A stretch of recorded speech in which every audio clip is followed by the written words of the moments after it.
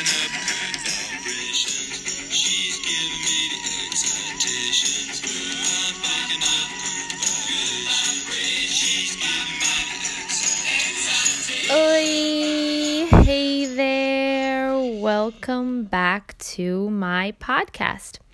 I am Camilla, your high vibe advocate. Give me 15 minutes and I will give you a high vibe world. Yesterday, I was talking to a friend of mine who actually I just met through the quarantine about how crazy it is that our heart just knows to beat and our lungs just know to breathe. You know, I mean, so many things about our bodies are completely automatic. We don't have to tell our brain to tell our lungs to breathe. It just does. We don't even know how it happens really, other than that, you know, there's a pre-wired natural mechanism controlled by our brain's electrical impulses. The brain. Any brain scientist or doctor will tell you how much we spend to learn about it, yet how little we know about it, and how most things that we talk about when it comes to the brain are theories. Funny the way it is. But that got me thinking about the parallel between the lack of knowing, yet 100% trust, really because we are choiceless in the matter, and our instincts. How it works. Why we should also trust that. Your intuition arises as a feeling within your body that only you experience. Because the feeling is so personal. No one else can weigh in to tell you that, you know, if you are in touch with your gut instinct or not. You alone have to make that call. And because of this, trusting your intuition is the ultimate act of trusting yourself. But our gut instinct's the brilliant distillation of our wisdom and experience, or just an expression of our brain's laziness and bias? Do they lead us to oversimplifying and stereotyping? Or do they help us avoid danger before we can even fully process the threat?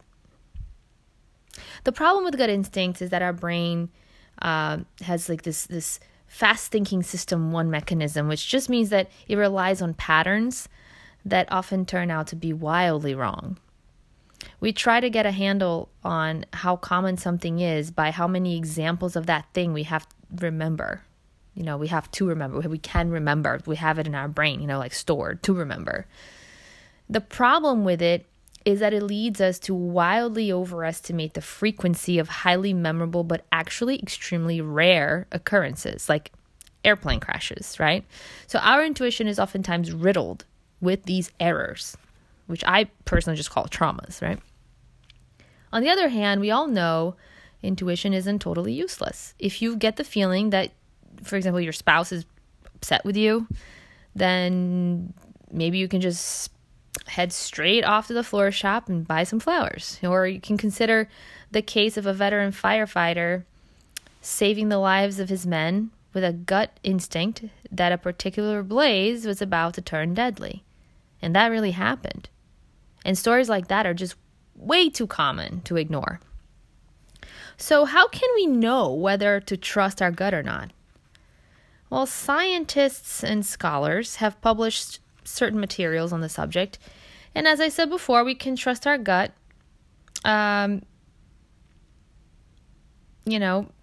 if we can ask these 3 questions, according to these scientists, and if you can answer yes to every single one of these 3 questions. So one of the questions is there actually some regularity in this area that you can pick up and learn? So intuition develops from experience. So for your gut to spot trends and patterns, reliable trends and patterns must actually exist. What areas of life have sufficient regularity for our brains to develop accurate intuitions? Chess players certainly have it. Married people certainly have it. However, the stock market, for example, is simply just too noisy and irregular for anyone to understand, or, for a gut instinct to exist. And have you had a lot of practice in this area? That's another question you have to ask. And again, successful intuitions are born out of long observation of environments with some level of pattern and regularity. So a good gut instinct, therefore, requires a lot of practice. And we're not talking just a few weeks. We're talking years and years of experience, like the fire chief, who saved his whole, group of guys. Like he had a lot of experience under his belt. Those are generally needed. And the third question is, do you receive immediate feedback in this area? Because practice doesn't just, it isn't just about doing something over and over again. You can, saw away badly at the violin for years and never come any closer to being able to play Beethoven. But for practice to work, you also need feedback. And not just any kind of feedback. Psychology shows that the kind of work, the kind of feedback that works best is immediate and concrete. If you want to train your intuition, you have to know almost immediately whether you got it right or you got it wrong, because memories fail you, they just do. Well, I am definitely a woman of science and I value it tremendously, but my gut instinct tells me that these studies used the brain, which we all know very little about, and therefore I think it's all bullshit. There was a great joke about a girl who was super religious and reading the Bible on a plane when an atheist sat next to her, and the man smirked and rolled his eyes at her apparent religious personality and decided to ask her whether she would like to, start a conversation and just talk during the plane ride. Because, after all, time goes by faster if you are talking. And she said, sure, and asked him what he wanted to talk about. And he smirked and he answered, how about how there's no God? And then she smiled and said, sure, but you need to answer this question first. A horse, a cow, and a deer all eat the same stuff, grass. Yet a deer excretes little pellets, while a cow turns out a flat patty, and a horse produces clumps of dried grass. Why do you suppose that is? And the guy thought about it and said, I have no idea. To which the girl replied, well, how can you feel ready to discuss that there's no God when you don't know shit? Yeah, it's a silly joke, but it is one that makes sense in this context. Because whether you believe in God or not, truth remains that we just don't know a lot of things. And we don't know a lot more than we do know. And one thing that we do know is that gut instincts are real. So we need to trust them more. Today is the 39th day of quarantine for me. And for some of you listening, you may have been, quarantining longer than that, and some have been quarantining not that long. And either way, we have all been dealing with this for a long time. And if there's one thing that is true in that, is that for better or worse, experiences are always better shared. So at the very least, we're all in this together, as we keep saying repeatedly on TV and beyond. But I know that it has not been easy. And for some, it may be because of isolation, because being home alone can be very hard. And it's like solitary confinement. You may even be questioning whether you're even alive anymore, or if it's all just a dream, because without someone else there to confirm your life is real, you just may not have any evidence that it is. You may be stuck at home with too many people, or in the company of someone that you don't particularly love being around, and the lack of privacy and alone time can be overwhelmingly disturbing also. And you may be afraid that you or someone you love will get the virus, and maybe you or someone you love is an essential worker. Maybe the lack of personal protective equipment, or PPEs as they're being called for time's sake, is making you very apprehensive. And there's also this economic impact, because millions of us are unemployed and struggling financially. And these are definitely hard times, but one thing that makes it better is the fact that we are in this together. All of us. So one thing that I definitely want to talk about is the important fact of finding social inclusion and connection within the confinements of social distance.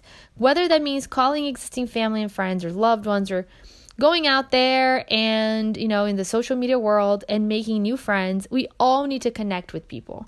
We desperately need to connect with people, and we should connect with people. But we should also listen to our gut. we should also take this moment to fine-tune our intuition. We could start by meditating more. We could start by letting ourselves feel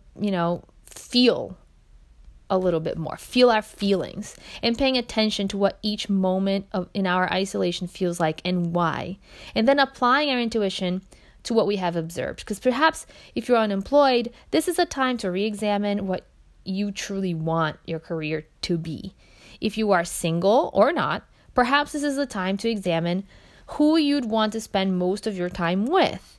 And if that person is already next to you, then this is a time to be grateful. And if not, this is a time to re-examine your future. And it's also about that trust in yourself thing, because that's very important. That trust should also tell you that you are perfect just the way you are.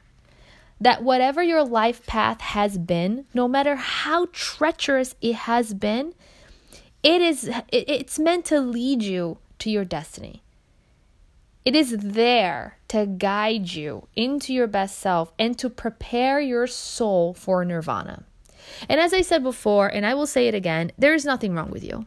You may have not showered in days. You may not know what day it is. You may be overworked and overtired and extremely bored.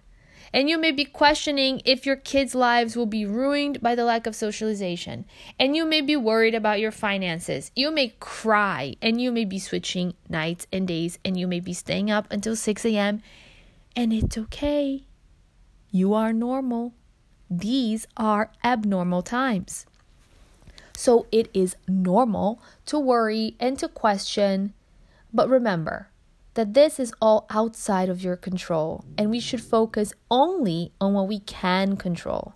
We should not let thoughts of things that are outside of our control take away today's peace. We have to make the best out of each moment. We can do that by trying to stay connected with others, or at the very least, connect with ourselves. When you start to go down a spiral, go read. Go meditate. Go work out. Call someone. FaceTime them. Watch a live stream. I recommend one, actually. I have been watching Mike Alessi, musician, who is incredible. Okay, he's on every night at 8 p.m. on Facebook and Instagram. Actually, Sunday nights, he's only on Instagram, and Wednesday nights, he's only on Facebook. He does these couch sessions, which are awesome. But he's actually part of a band called Dizzy After Midnight, which right now cannot perform because of the bars and restaurants and venues in general just being closed. But he's putting out great singing and guitar playing for us every single night. And there are so many other musicians that are also doing that. So if he's not for you, then go maybe find the one that does move you. But let's continue to support artists who are currently struggling to make ends meet. They usually have a PayPal or Venmo tip jar, and even $5 or less, whatever it is, every now and again helps. You don't have to do it every night. Just do it as you can and as you feel called. Trust your intuition. One of the best things about this quarantine is how close it has actually brought us. Because since we're all at home, it's hard to come up with excuses as to why we can't be available for each other. And that means keeping up with old friends and making new ones. Treasure that.